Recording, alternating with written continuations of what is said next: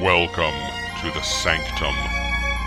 Here we study the mysteries of Dungeon Crawl Classics and Appendix N.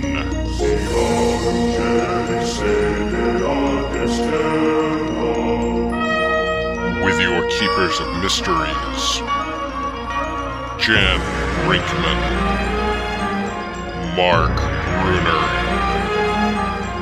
Bob Brinkman.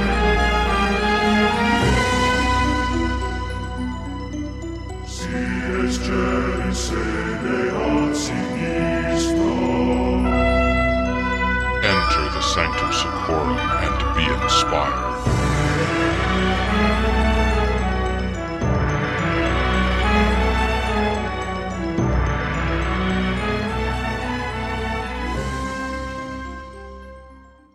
Welcome to the Sanctum Secorum podcast, where we plumb the depths of Appendix N as it pertains to the Dungeon Crawl Classics role-playing game.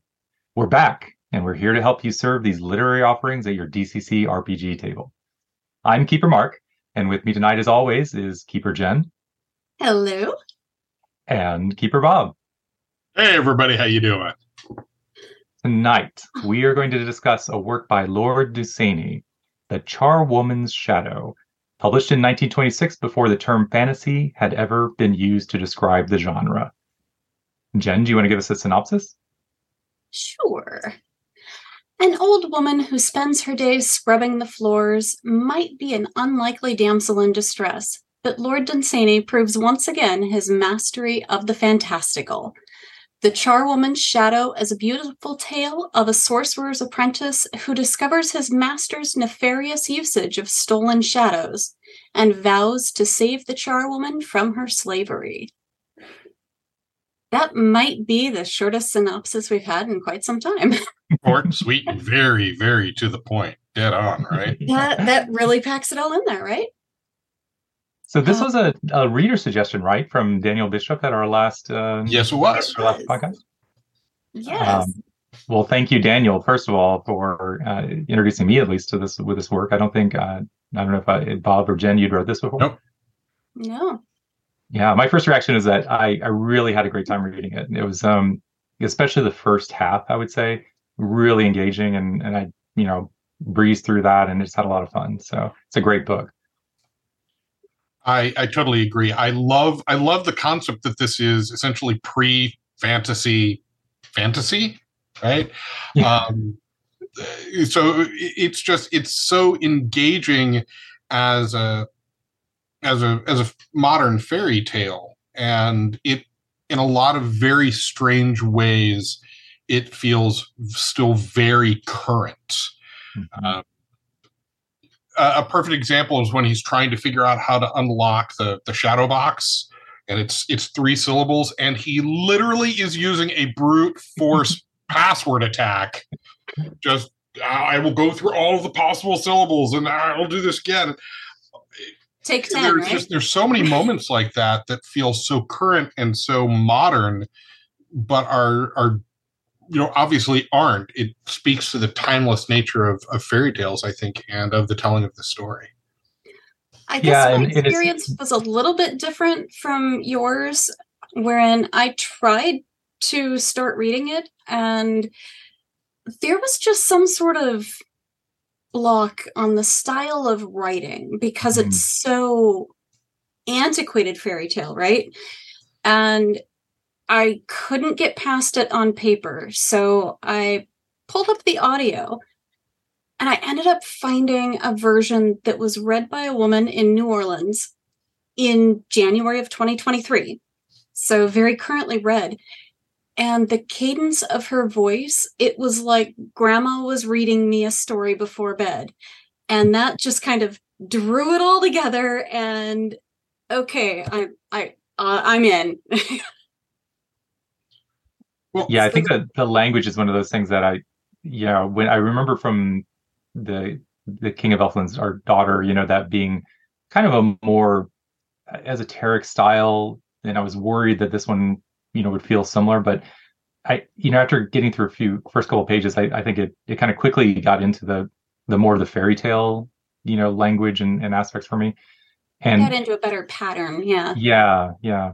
And I think, Bob, like the you talking about that lock. The other thing that is woven really throughout this whole story is these moments of tension, like real tension. It feels like, where he's able to build sort of these, he prolongs a lot of that, right? He prolongs that lock picking. Yeah. He prolongs like the encounter, the going back to the village, and like the, all these things. And it's kind of built this framework, and I think the tension in this book is really well done and real well written. And I found myself like, oh, I know what's going to happen, but I can't wait to like read and get there and see what, how it plays out. Well, and I didn't think the language use I didn't find to be archaic, as more as a little bit more uncommon, like when his cloak billowed out about him hugely, for example. Mm-hmm.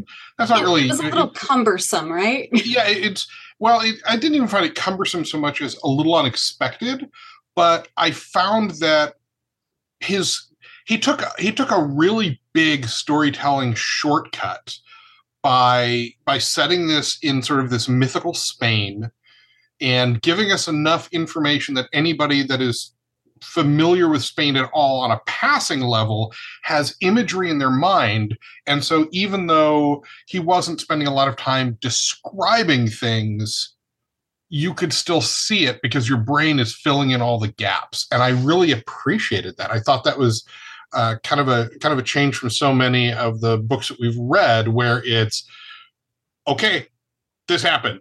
Well, what's it look like? No idea. Move on.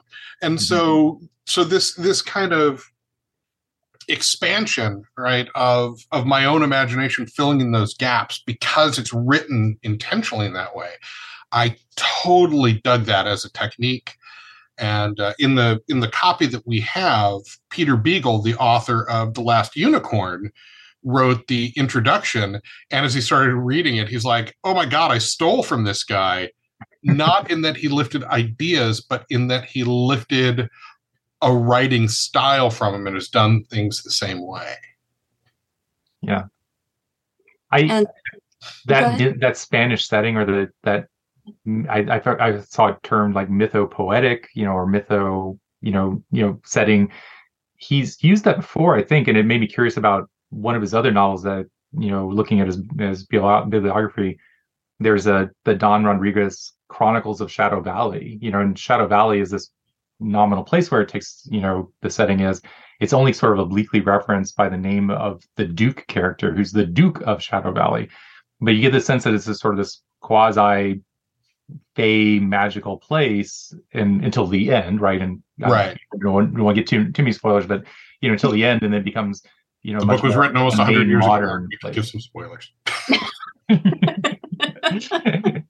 But I had never heard of the other book that he wrote, that the Chronicles of Shadow Valley, and it kind of made me want to go and explore that, because it seems like it's connected, at least in passing, or at least in the location, and maybe even some of the kind of the magical elements that are there. So that's another book to get into. Yeah, that's one of the fun things about a series, right? You get to see, hey, is my favorite character going to make another appearance? Do I get to see another instance of this magic being done?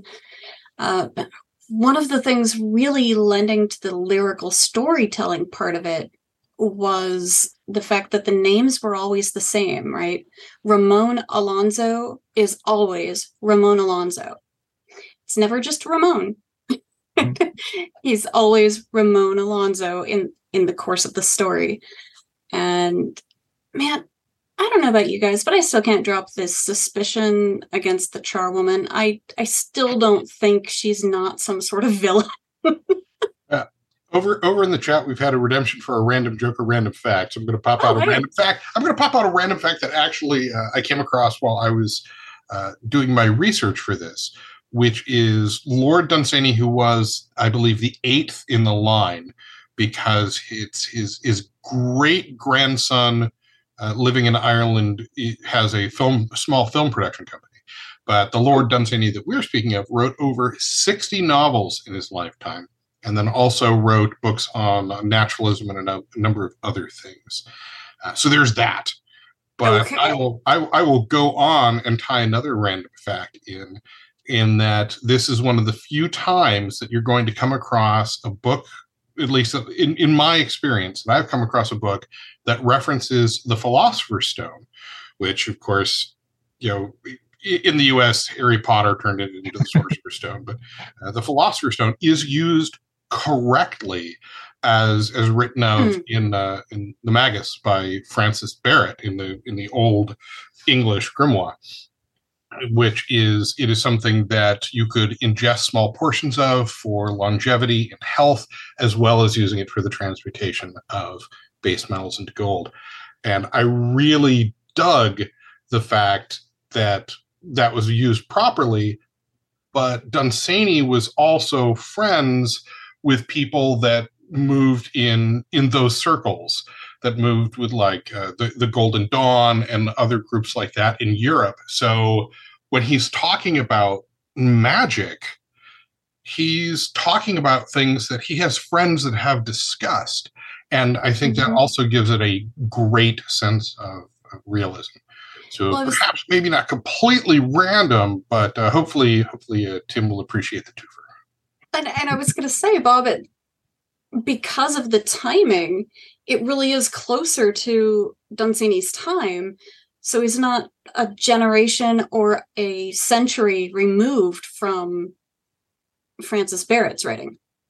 Well, I mean, he is definitely removed from Francis Barrett's writing, but he is not removed from those of the Golden Dawn and things of that nature. So, I mean, there was a fairly large occult movement going on with poets and writers and upper crust movers at the time. And that actually ties into the way he wrote this story, which I find very exciting. I have a copy of the Magus in my closet. It's a great book. Maybe I will use it for a couple things later on. Well, but the way he depicts magic in this book felt very, I feel very familiar and very sort of like, and also just like, I mean, I love the fact that magic is this, knowledge is sort of like this currency of magic, right? That it's all, and the idea is very much like in the style of DCC, where you have to pay a price to learn magic or learn the art of writing or learn the art of reading, the things that are considered magic at the time. And that feels like such a great, frame for adventure plots and hooks where, you can get, your wizards to go study under some magician type figure, and what is the price? Well, your shadow or your X, this. Oh yes. Well, and let's talk about that for a moment, right? So we have the philosopher who is referred to as a philosopher or sometimes as a wizard, and a magician, right? The goal of the philosophers is the pursuit of happiness, right? That is what they are studying things for. That is his stated purpose. And they elevate themselves. Oh, turning things into gold, that's base materialism. It doesn't lead to happiness. And so there's all this, but there's this innate corruption, this darkness within everything he does, because it is happiness at the cost of anybody else's. Nobody else matters to him but his own happiness, his own pursuits. Even bringing in someone to study with him is because it makes him happier to be able to share his knowledge and pass it along than it is just to hoard it. He is the most self-centered. And yet he's not sharing all of his knowledge. He's not even, I mean, I really did love the way that Ramon Alonso started plotting a way to get the magician to even teach him how to read. Or how to read certain symbols. And he was telling the charwoman, soon I'll be able to get the whole string so I could pronounce it and then cast the spell for you. And that just, that's my kind of bedtime story, I guess. That was pretty good. Oh yeah, but I mean, but the magician wasn't giving it to him. Well, but he wasn't allowed to. Hang on, he wasn't giving it to him because he figured out what he wanted, right? And he was trying to obscure that he was trying to learn a 3-syllable phrase in Chinese when he hadn't paid to learn Chinese. He'd paid to learn Spanish, but So he is obscuring his motives, whereas the majority of times when the philosopher is refusing to teach him things, it's because they're not interesting. He thinks he should be learning something else. And again, it's all about him. Well, I don't care what will make you happy to learn. This is what will make me happy to teach. That really does put him up there with a lot of college profs I've known. Yeah, I suppose so. But he still has a growth arc, the magician, because he does begin with this sort of like resistance or pay as you go sort of knowledge structure, right? But then it turns and it becomes, I really want to have a successor, right? I want this relationship. And he's pleased when Ramon Alfonso, comes back and says, I don't want to learn about the base things anymore. And he's doing it duplicitously, right? But he's like, oh, maybe this is the pupil that I've always wanted. And and that relationship is really important to him. And I love that sort of reversal of, what we in the DCC terms, you have this sort of like, okay, you go pay for your knowledge, you quest for it, sort of thing. But it's also on the opposite end. What are their motivations and just beyond sort of just the mundane monetary? It's like the accolades that he'll get in the afterlife for having passed on his knowledge and those things. And then in the end, of course, he has this very sort of like, growth arc growth or just change, right? Where he decides to go off into not extend his life anymore, right? Can kind of like this realization that this world is no longer for him and the things that he populates it with and all these magical creatures, which I found really, for me, that was there was like, going back to your point, Jen, about, the charwoman, or I think, is it Anemone? I can't remember. Anemone. Whether she is really sort of like this, double-sided character, because there is this sort of like point in the story when there's a hint of like a non-fairy tale ending, right? They escape from the magician's house. They got through the forest. She regains her youth and her shadow. If it had ended there, that's the fairy tale, sort of like, cutoff point, right? Where they're just like happily ever after. But no, they have to go through this series of like, I think it's like another 50 pages of like challenges, right? In doubt. It's like she can't even go back home anymore, right? Because they think she's a witch, and I love that aspect to this, like, sort of, additional complexity and the magician's sort of like final passage, which ends the book, right? It doesn't end with, the happily ever after of the Duke and the marriages and all that stuff. It ends with this passage of away from the world, and it lends us a sense of like complexity and doubt about what was magic and what wasn't, was her spell that she cast on the Duke a real spell, or was it true love? That's never clear, and that ambiguity is really one of the things I liked about the book. Well, so would you say the ending would render the magician an anti-villain? I don't think so. I think he sort of transcends the expectations of Father Joseph, right? Who just said, if you're dark magic, you're damned, you're going to hell. And it sort of transcends that what he had of his own mentor, who was like, oh, he's in hell, blazing it up, and he's immune to bow before him, like bowing down to him. It seems like he sort of like he goes beyond that to, I think, what they called it, the country beyond the moon's rising, right? Like this sort of like quasi mystical place that's not hell, it's not heaven, it's not part of that Judeo-Christian sort of framework. It's magic, right? And so he doesn't become necessarily an anti-villain necessarily. He steps beyond the borders of our world into something else, and I like that ending for him, even though he was a jerk and he was like self-centered and all these things, but he's magic and he's like the embodiment of that. Well, and there's so many things about magic in this story, everywhere from like when she regains her youth, there's the comment that your shadow is casting a body. Because she has a youthful shadow, and that is what her body becomes. There's when he's trying to find the wizard's house in the woods and he can't find it, and he's got the note in his hands, and he's like, well, 3 is an important number in magic. So he waves the note 3 times and the house appears, right? Little things like that. And then there's the broader arc of Christian spirituality is the white magic. Mm-hmm. And everything else is black magic, including like non-Christian deities like Vishnu, right? Vishnu is in no uncertain terms not an evil god, but in this story it is all black magic. Yeah. And so one could argue that that's the view of a few people, Bob. Well, but even now, it's not necessarily the view of the author, who was friends with people that practice magic, right? So I think it goes more to the point of the Christian point of view that if you're not with us, you're against us. But it also paints a world where that has a great amount of power. When all of the mystical beings are fleeing the woods because white magic is coming.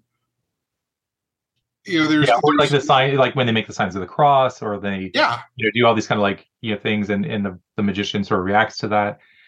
What I really liked is that there's some of these subtle hints of like it's not so black and white, right? Because when you talk about back to knowledge, how like the magician is hoarding this knowledge, and like knowledge is like the key to like unlocking power, and he's like, well, I told you that there's like one element and all these kind of things.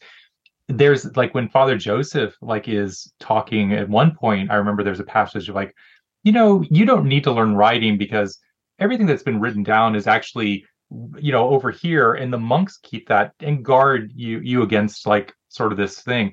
And it sets up this sort of like opposition of like, well, white magic is good, right? But it's also, why do you have to protect it, and why do you not let people write? Well, and I love that sort of hint of like, well, not all is like swell and well in the world of even the white magic, or what the Christian church in the book as presented in the church is working. Well, and in that moment, right, when he's having that discussion, he's like, so everything you need to know is already written down, so you don't need to write anything down, and if anything else is discovered, the monks will write it down for you.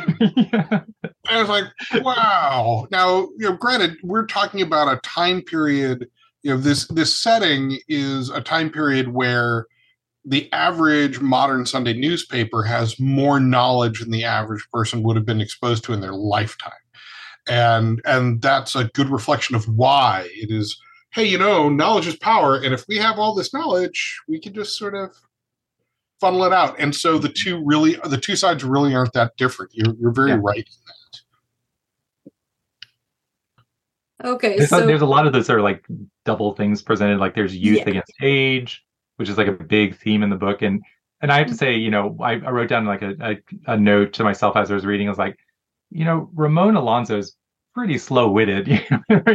He doesn't catch on too quickly to things. I think there's like one point in the book where it's when her shadow is getting released back, and the reader is by that time well caught up with, it's going to turn her back into her youth.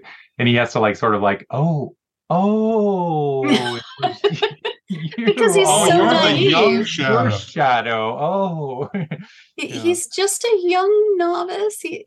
Really, he was just the gopher, the runner sent to go, deliver the love potions. He's just caught in between all this stuff. Well, there's also this sense of like this nobility as this sort of like the nobility in this is depicted as like, they are like, what is their job? They hunt boars, and they keep a tower, which is like, that's like, he's not trained, like, he's brought up in this sort of like privileged, but also this dilapidated, sort of like poor setting, but he's still hanging on to, well, we can't go work. We have to hunt boars. That's what grandfather did. That's what I do. And this is what you're going to do. But now you need to go get some gold for us, and then come back and probably hunt boars for your future. And I get the feeling that he's like the youngest or the middle child or something. It doesn't stand to, gain anything. I don't know if there really is anything to gain, right? But the other thing is when we're dealing with nobility, the importance of nobility has a big hole poked in it at the end, right? When it's, well, I can't marry her because I have to marry someone of nobility. And the king's like, well, I'll fix that. We'll just make it illegal for anybody to discuss that she had humble beginnings. And, so they'll be put to death. And then I'm going to bring this over to the church, and the church will bless this proclamation. And the story discusses how the term charwoman falls from favor because nobody wants to accidentally use it in reference to her and be killed. Yeah. So it really is, nobility is nothing but a piece of paper. It is not a statement of worth or anything of the sort. And I thought that was very interesting coming from Lord Dunsany. Well, and that's sort of that is the magic of the king, right? That's the king's magic, is he can take this and write a pardon for low birth. Yeah, nice. Pardon for, and that's what it was. It was a pardon. That was just so. Yeah. All right, guys. So, if all good fairy tales have a moral, Bob, what would you say the moral of the story is? Oh, wow. The moral of the story. Come back to me on that one. Mark, what the moral of the story is? I think the moral that I took away is the power of spells diminished by the square root of the distance. That's the moral that I took away. That was such as any student of magic knows. I'll allow it. I guess I think the moral of the story is, if someone hates you long enough, they'll fall in love with you, because that's of course what happens with the Duke and his sister, right? I mean, well, I also there's like this sort of like sister? Well, not the Duke's sister. Okay. Ramon Alonso's. Yeah, but there's this hint of like this, woman as a deceptive creature, right? That's the flashing of the eyes is referred to both in terms of her and Anemone, or the charwoman, and also the village ladies, and it's never fully explored, but it kind of goes back to that question of what is there magic inherent in their beauty and in womanhood, and is that the spell that the Duke falls under in the end. But there's like a knowingness, right, that's sort of implied with the sister always sort of has this sort of like understanding of the world that is expressed when you look in her eyes, but it's not something she can talk about, because in that society she's not allowed to speak unless she's asked a question. Yeah. Well, I suppose, and on a more serious note, I guess it would be, when seeking knowledge, beware the cost, right? I mean, he thinks nothing of giving away a shadow because he doesn't understand what it means. And we later find out that, well, your shadow follows you in life, but there's one time you follow your shadow, and it's in death. And without your shadow, you're not going up. And there's so many allegorical tales like that of wizards taking something that seems innocuous and it turning out to be very, very important. Yeah. So, yeah, okay. Is it safe to assume that we all enjoyed the book? I enjoyed it. I had a good time reading it. I mean, I'm willing to go back to the physical book now and give it a read now that I've gotten into it. That's totally fair. Well, then, talking about getting into it, why don't we move over to some things to stat, right? I mean, there is so much wonderfulness in this book to stat. Oh my God. I want to start out by saying I've got all sorts of books on entomology at the house, but I still had to check that hawk moths were a real thing, which they are. Hawk moths are about the size of a hummingbird, right? But with such a dramatic, evocative name, how could you not want to stat up hawk moths as maybe like familiars? Right?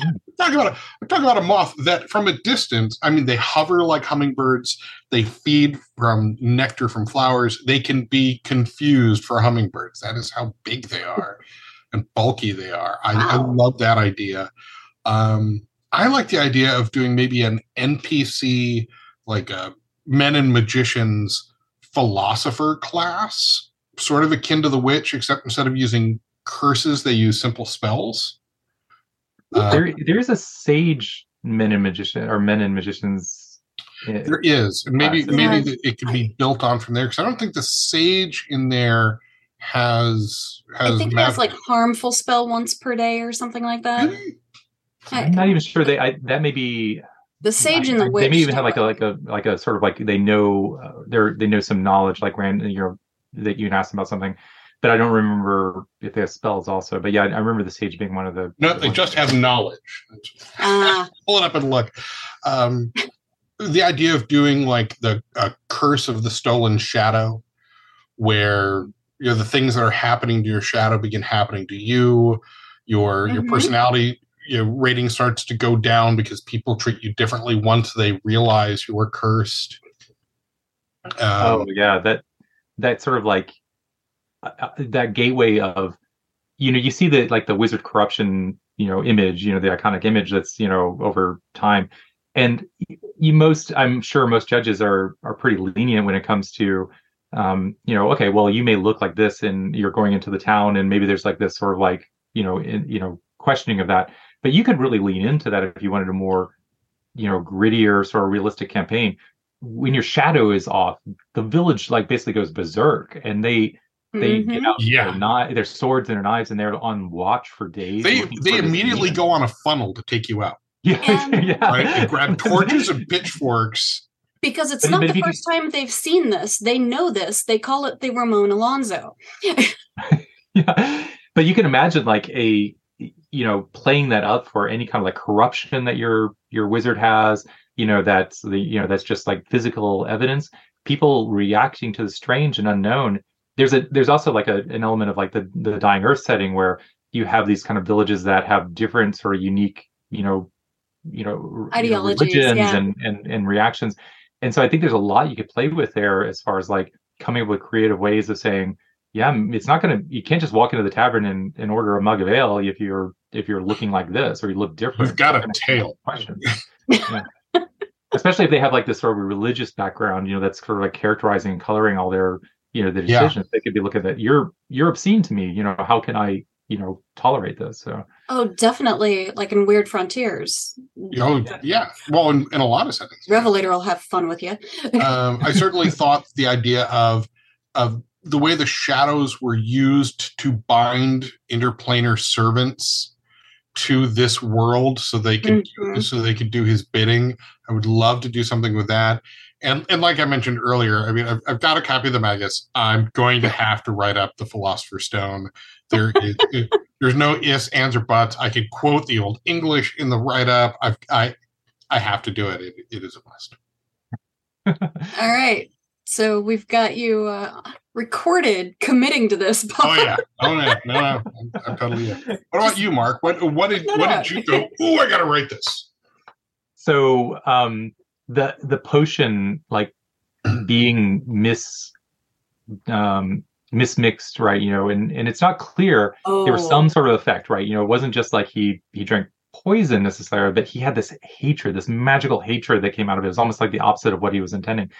And then, looking at the create potion or make potion spell in DCC, there's like 4 fumble results or misfire results that you can get with that, and they're pretty vanilla. Just in terms of like, the opposite happens, or it explodes, or there's like something like that. I think you could have a really nice potion fumble table, like an extended table that has a lot of like shades of what could happen when maybe it's subtly wrong, and what are the effects that happen. So I think like an extended potions table would be like a fun thing to add and pretty easy to insert into that make potion spell when there's a misfire, or if it's made by somebody who's not adept in the ways of magic, like or somebody who tries to make it without the full X number of gold pieces that is supposed to be used as components.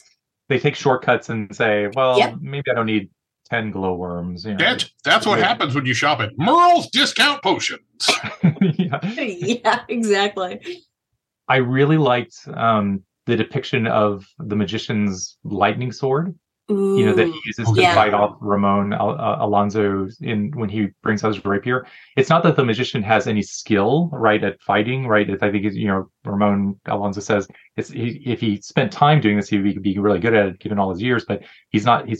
But he's using this magic, and the way that the sword is kind of depicted is like this sort of like lightning bolts, and when it connects with his sword, it degrades it and turns it, tarnished and then dull, and it's lost its sheen, but it also is like has a sort of paralyzing effect, and then when it touches him, it sears him. I think it's kind of a fun sort of, wizard's, version of a sword, that he carries in a box, and I like that. It would definitely be named, right? Yeah, be named. Yeah. And the last thing I thought of was that the idea of reading and writing being this sort of magical thing to most people at the time. Yes. It was really interesting. I think you could come up with some great guidelines for judges to say, in this setting, it's really uncommon for anybody to be able to read and write, right? And so what does that mean when you're like trying to do things, right? You're relying on other people, and maybe they have other motivations, or maybe you have to pay for somebody's services to when you like want to write a letter, or what does it mean if you have this undecipherable text that's maybe written in a language which who can read Chinese, right? You have to go out of your way because nobody in your country speaks that language. So I think there's some kind of cool things you could give as guidelines for judges, and maybe allow them a little bit more of that the medieval sort of reality of that.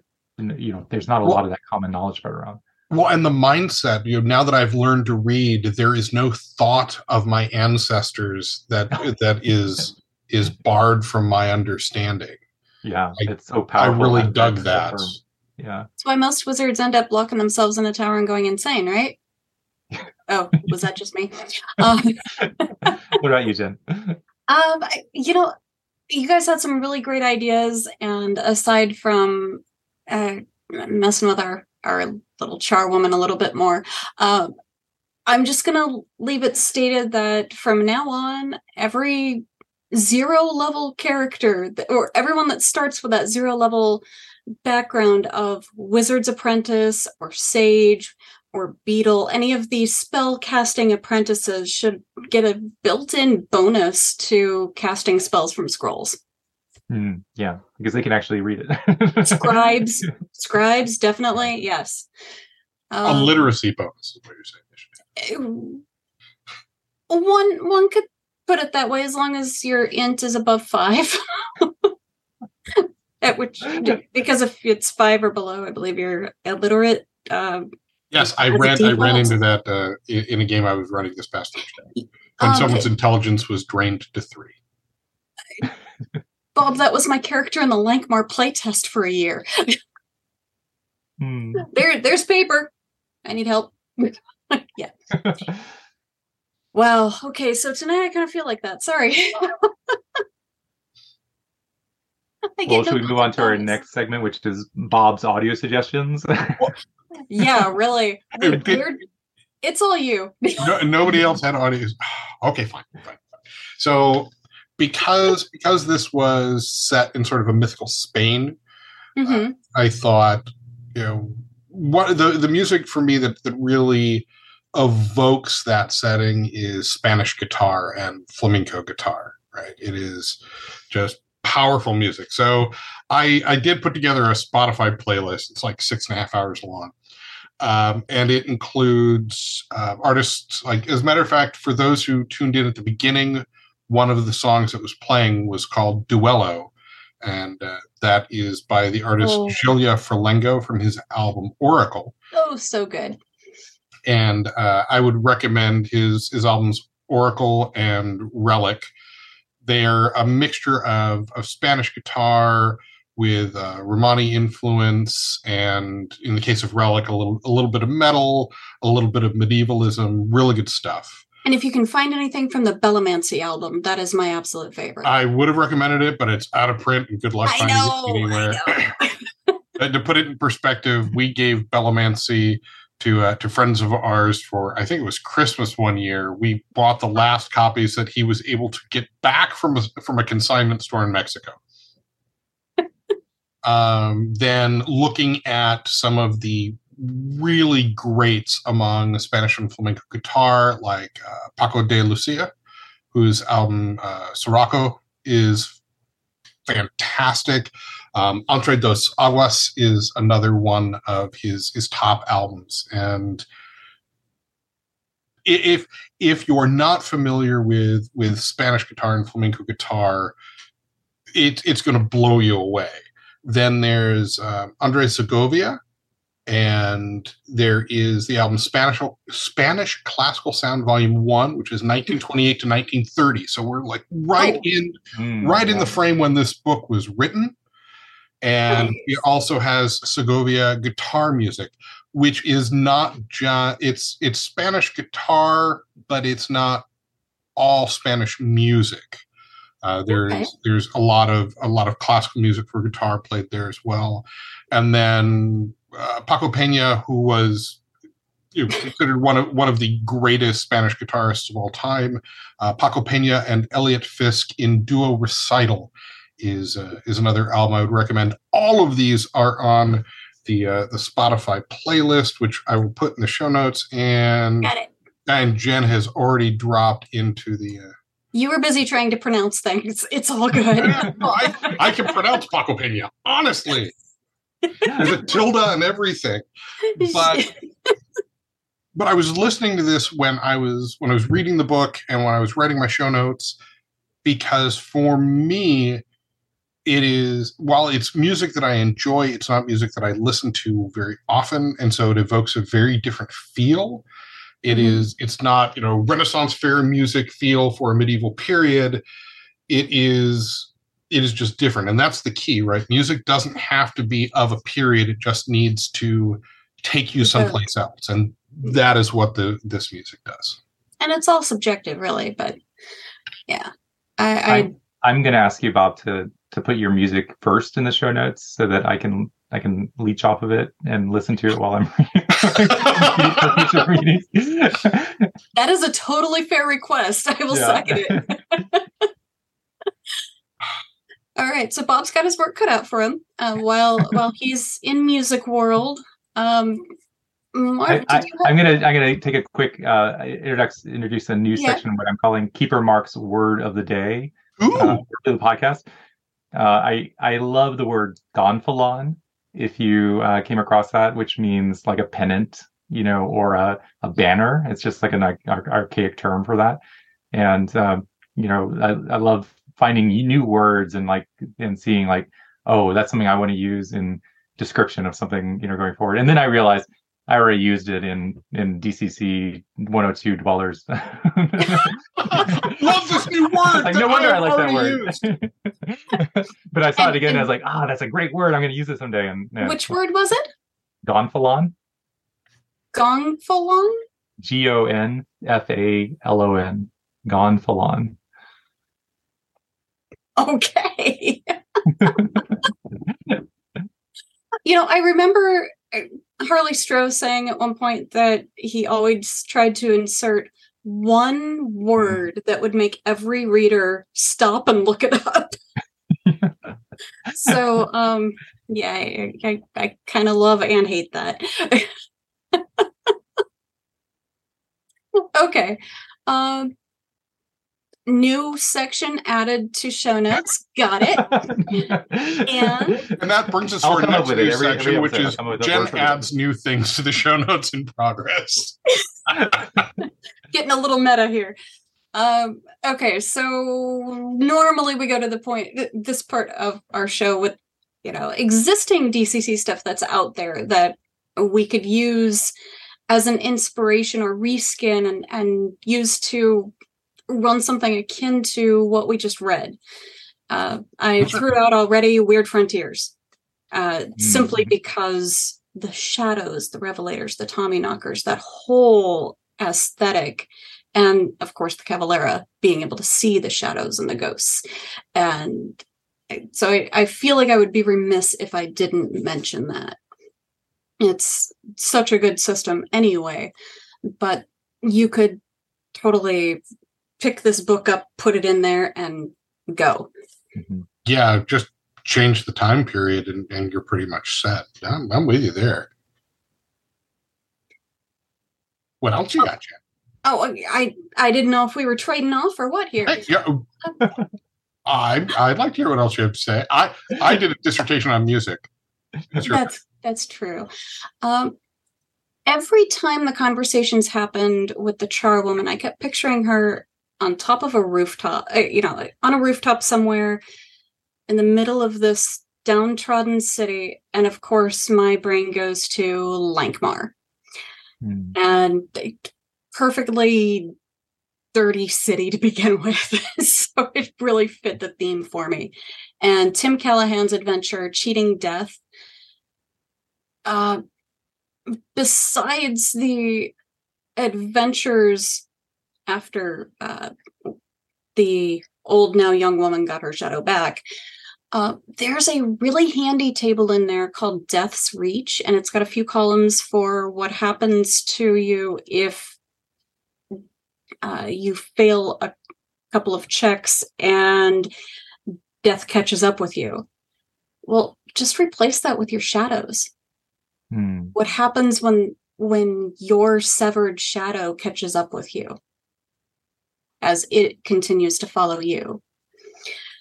That just really hit me. And Mark, it's really hilarious that we're doing another book related to magicians and whatnot.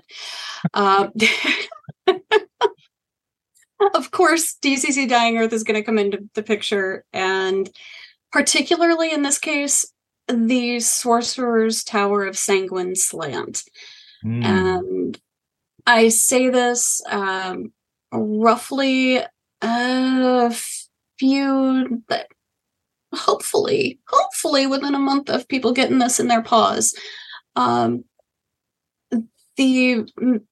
As Mark alluded to at the end of the book, the magician despairs of finding the worthy apprentice and just sets out drawing all creatures of magic and legend with him, and ends that particular age or aeon or epoch, as you will.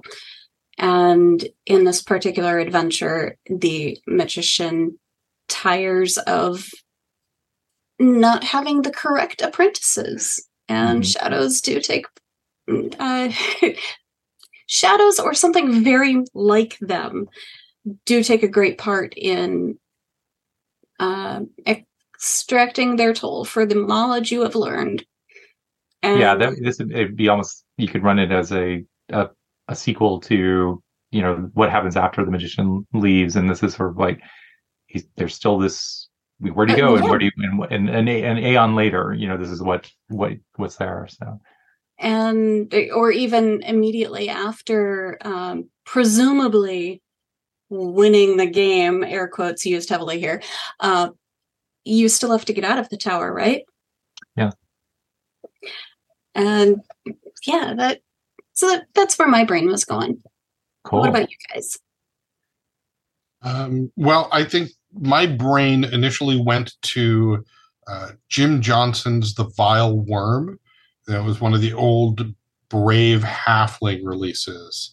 And I know they're very difficult to come across. But the idea of this hermit in the woods, like, yeah, come to where I live. I'll teach you things. And all going horribly, horribly wrong. Wait, that seemed like... Wasn't that the very first one that I ran? That was your first road crew game, and yes, and through divine intervention, I killed one of the other characters as we were trying to escape. Yes, it was. But yep. One of the complaints people have generally had about a lot of the Brave Halfling adventures is there's not really a whole lot of setup, right? It's, hey, here's a paragraph of concept and adventure go. And so by marrying the Vile Worm with the themes from the Charwoman's Shadow, it would so just it would so elevate the adventure and everything that's going on. And it's a tight adventure. Once you're playing, it is a great little adventure. It's certainly a one session and done. But it's also a one session, and Bob accidentally kills another PC. So I haven't thought about that one in a while. Thank you. Yeah, so there was that, and then I started thinking about like the Emerald Enchanter. What if you sort of flip that on your head? What if rather than being there to try and destroy the Emerald Enchanter, you were first there as guests, and now you've realized everything that's going on? and you're trying to leave or you're trying to stop him. You can sort of bring that about. And then Sailors on the Starless Sea. Maybe the keep isn't empty. Maybe it's not just abandoned and populated by a small group of beastmen. Maybe that then becomes the holding of one of these philosophers who is seeking knowledge, and in this case, the path of knowledge he is seeking is that of chaos, and so that is his sole focus. That would actually make sense, because the keep itself and the grounds around it have a very different feel than the rest of the village or its surrounding area. So you really have that delineation between the two lands that Dunsany likes to have in most of his stories that we've been exposed to. And I think it's worth mentioning, let's see if my high school Spanish is still with me all these years later. Clásicos del Masmorreo, which is DCC Spanish from Other Cells Publishing. Other Cells hasn't done a whole lot of original content, but there is some stuff out there. It would certainly be worth taking a look at, because it is culturally from someplace else. It is not going to be standard medieval Europe, England, German sort of village. And so that gives you an opportunity to bring in some extra flavor that goes with this adventure. That's right. And the spines are CDM JDR as opposed to DCC. Juego de Rol. Yep. Yes. And cool. and their stuff in English and in Spanish is available online, right? So aren't they the ones that had the judges screen that was like the red dinosaur landscape? No, that was the first Portuguese. Sagan. That was Sagan editorial. That was pre-Sagan. That was the first Portuguese release. Oh, I thought. Okay, gotcha. And it wasn't a screen. It was a chart booklet. Gotcha. Okay. All right, Mark. I went a little in the different direction, more thematically, inspired and appropriate for the day, because we're recording this and broadcasting on Valentine's Day, which brought to mind there are now 2, I think, Valentine's Day official modules from Goodman Games. One of all things. Yeah, I know, it's great. And so I wanted to highlight those, just mostly not for necessarily having a lot of like reskin purpose, but this is essentially, when I was reading this, I was like, this is a love tale. It's just, there's a lot of other things in fairy tales story about it, but the way that love is depicted between the protagonist and the charwoman, and just how that deepens, and then there's love between his sister and the Duke. I mean, it's very much like in line with the day and sort of like the thoughts around that. So go and check out the 2 Goodman Games products that are a bit twisted, when it comes to the themes of love. As always, there's the 2022 is The Love in the Age of Gong Farmers by Stephen Newton, which is a level 2 adventure. And then this year, for this year's Valentine's, Brendan LaSalle wrote Love Mutants of Castle Heartache, which includes some Valentine's Day cards you can cut out and give to your special someone, or that other party member that they deserve this unique expression of your affection. And those cards are actually really fun to look at. They come included with the adventure, so check those out for folks who haven't seen them yet. I want dibs on writing the official Arbor Day adventure. Yeah, eventually. It'll come with seeds. Yeah. And so in Brendan's Adventures level 3, so you could almost have like a sequence of Valentine's Day adventures year over year if you wanted to. One of my favorite parts about that is the back cover and the blurb that says based on real events.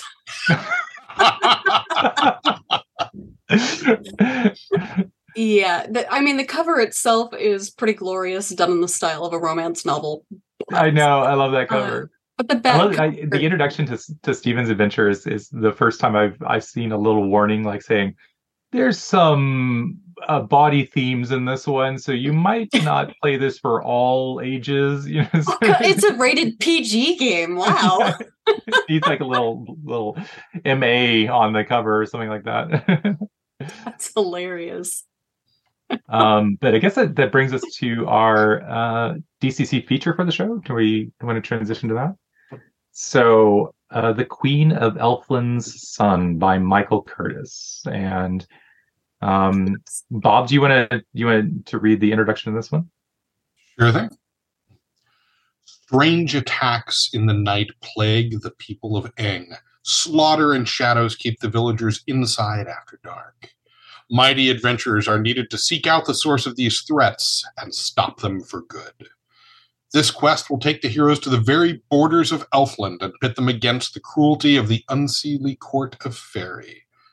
Will the heroes overcome the machinations of the Queen of Elfland, or will they fall victim to the glamours and wiles of Elfland's malicious nobility? Dun, dun, dun. I think we can all agree that Mr. Curtis knows his Dunsany. He does. Yes. Knoll House was another one that was based on the works of Dunsany. And this is, this is a really nice tie-in to the King of Elfland's Daughter. Yeah, this one is probably more directly tied into that, but the fact that this is Dunsany and it deals with sort of this, fey magic, I think this is a really good one to highlight. The first thing that you see is that striking Sanjulian cover, which is really awesome looking, and then the writing inside is just on par with that, and I think he's done a really great job with this adventure. Well, I think the adventure has what I would refer to as an underlying Dunsaniness. Mm-hmm. Right? So despite this really being inspired by the King of Elfland's Daughter, I think it is very easy to tie it to the Charwoman's Shadow because there's such a similar feel, and Michael Curtis carries that feel through with the writing, and so I think it's easy to tie them together. They're just a couple little things, right? Maybe the Lord of the Tower, rather than hunting boars, is the one that's been out hunting the unicorns. Maybe that is what the family does. And that, of course, that's an easy switch. Yeah, that's part and parcel of the entire conflict. Then you drop the philosopher's home into the Ivy Woods, off to the west on the map, and boom, you have a place to put everybody in this story into this adventure. And now this adventure goes from one, maybe two sessions to something that you can really sink your teeth into and play out for maybe 4 or 5. Yeah, and I also think there's a few things that reminded me of the book, like this idea at the beginning that magic has withdrawn from the setting, and in the mortal world it's in its absence, it's sort of like toilsome and mundane, right? And then of course the adventure sort of like it comes back, and that you face the consequences of that. So I like that idea of how it the magic of leaving, taking the golden age away, but what if it comes back and does something? And then I was also the prince in the story, the prince of the Elfland's Queen's son uses shadow magic, right? And that's very much in line with kind of the themes of the Charwoman's Shadow, being able to summon shadows, hide in shadows, and those elements. I think it's all within the same space that Dunsany's writing about. So I like that as well. Yeah, they tie together really nicely. That's pretty solid. Yeah, that's a really great correlation. We can only hope that we'll get a patron write-up for the Queen someday, the King of Elfland's consort. Yeah, who's the opposite of the King of Elfland and the mirror of that. Well, and they're different courts, right? He is of the Seelie and she is of the Unseelie. Unseelie, yeah. So those are night and day, summer and winter. They are definitely opposites. And of course, I recommend pairing this with other, would you say, fae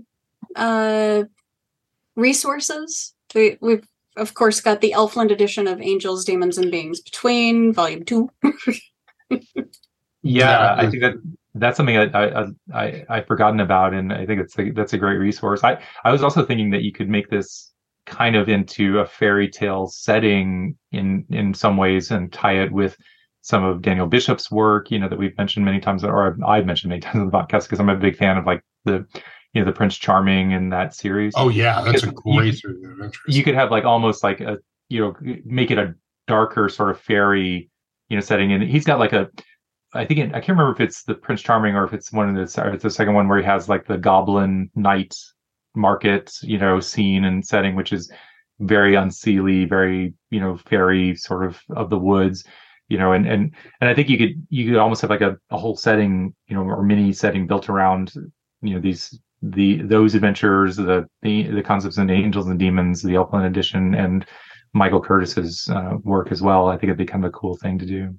Well, of course, Sanctum Sanctorum covered the King of Elfland's Daughter in episode 27, and so we did a companion scene that's got a few things as well. So there's all sorts of things out there from Daniel Bishop, from ourselves, from the good folks behind Angels, Demons, and Beings in Between. God, there is no shortage of third-party products at this point. And I can't all keep of up that. anymore. All of that can be drawn from to expand on the Queen of Elfland's Son, and it's solid to begin with. But you can then take the area around Aang, and all of a sudden it's not just a point on a map. It becomes a setting. It becomes a small, a mini setting, sort of like the Shutter Mountains isn't an entire world, but it's certainly enough for a campaign. You could do the same with the areas around Aang. Exactly. Even with Shutter Mountains, our campaign, most of it took place in diameter the size of a quarter on that map. Exactly. And I mean, there's so many wonderful things in the Queen of Elfland's Son to begin with. I love the changing aspects of the Fey creatures. So you have, the beautiful white unicorn, and now it's in its unseelie aspect, and it is devouring flesh and drinking blood, and which in a lot of ways, yeah, it's just it's dark and creepy and nice, and so it gives you a lot of it gives you a lot of pointers on how you can take things that are familiar to gamers. It's a fake creature. Oh, it's a brownie. It's a unicorn. And all of a sudden, yeah. So you know of one side of that coin. Let me introduce you to the flip side.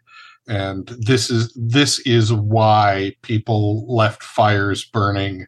This is why people shuttered their homes at night and stayed in after dark. It wasn't because they were afraid that leprechauns were going to come and repair shoes. So yeah.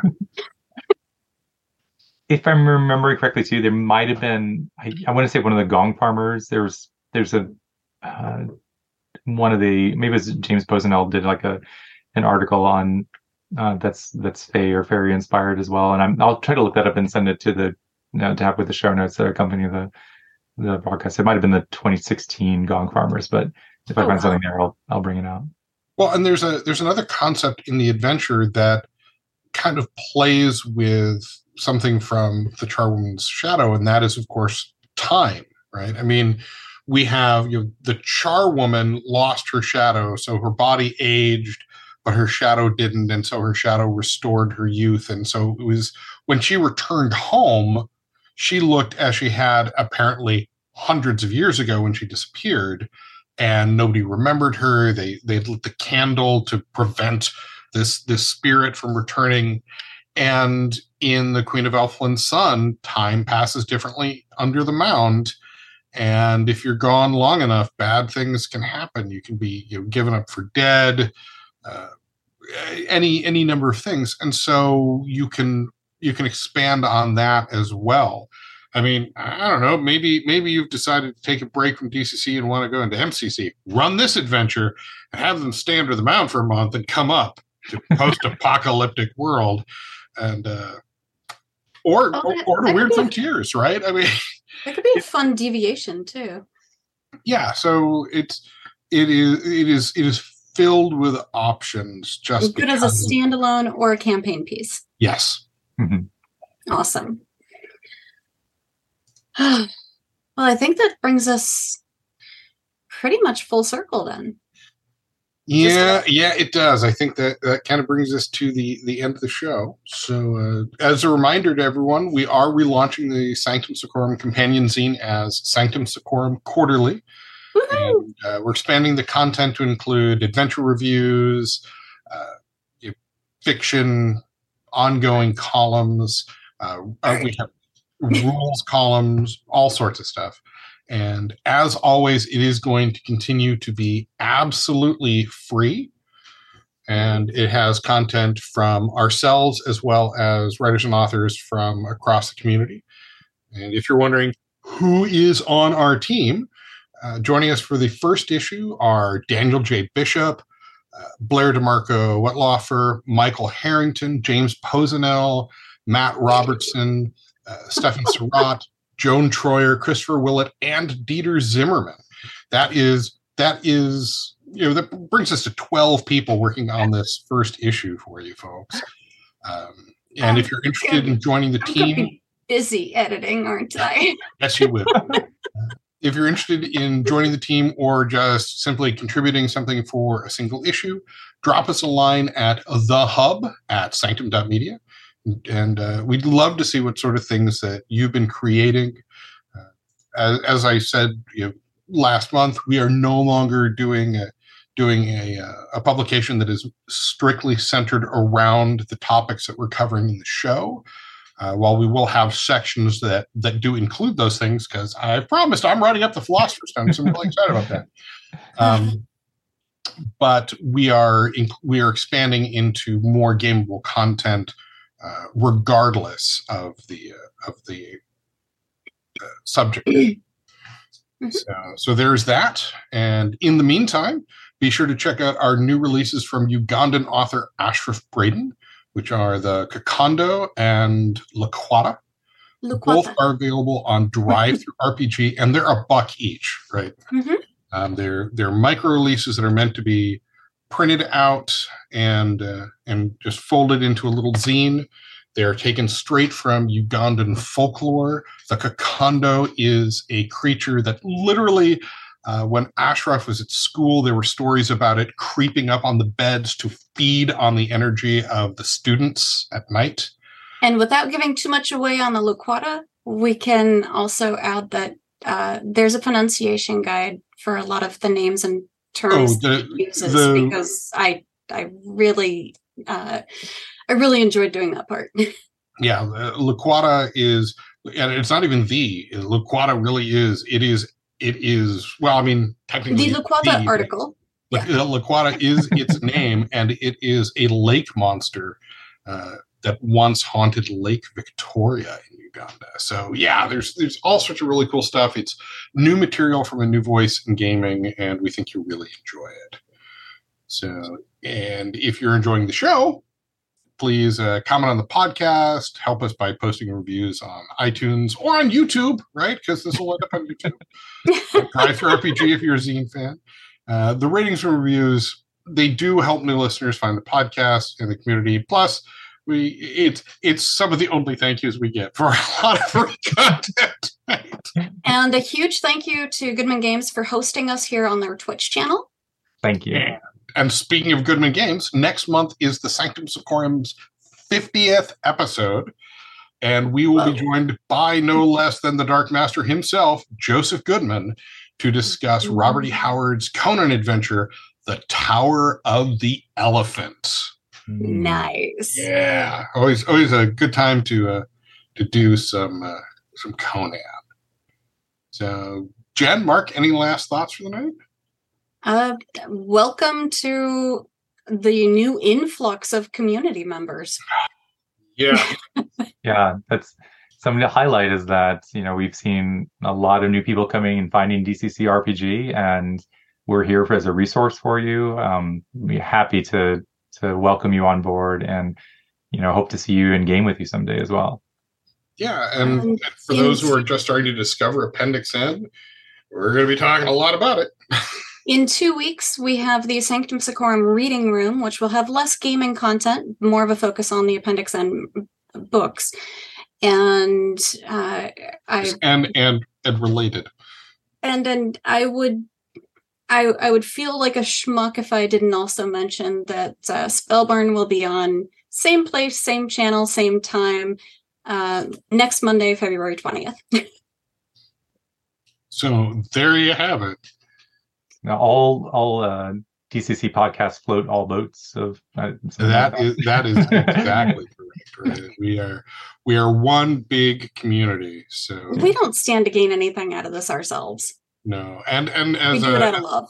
As Tim White has noticed, yes, the Laquata download from DriveThru has MP3s to accompany the pronunciation guide, and that is the author Ashraf Braden pronouncing the whole slew of terms that we have for the pronunciation guide, terms and names. So and that is something that Jen had suggested that we're going to be doing moving forward with those releases. And do we want to plug that at GaryCon you can pick up some swag? We will have. We have swag coming. That's right. We do have swag. We have Sanctum Secorum bookmarks coming that on one side have the. Don't give too many details. Series. Make it a surprise. I won't tell them what's on the backside. Okay, yes, so one side will have the reading list for you, so you can keep up with us each month. Or get ahead, right? Yeah. So find us at GaryCon, and if enough of you don't find us at GaryCon, find us at Gen Con, and enough of you don't find us at Gen Con, find us at GameholeCon. They'll be gone by then, the bookmarks. Yeah.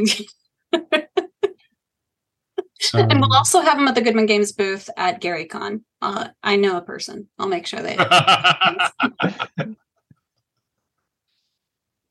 Well, then there you have it, folks. Yeah, that's good night from me and everyone else. We hope we've inspired you. Thanks for listening. Good night, everyone. Night.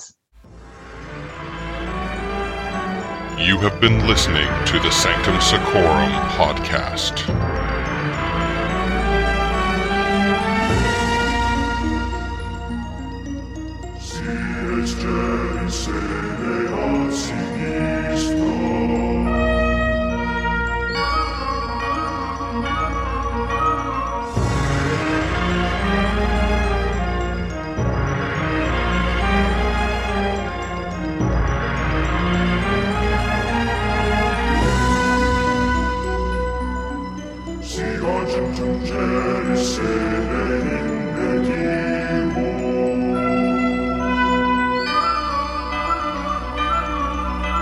The Sanctum Secorum podcast has been a production of Sanctum Media.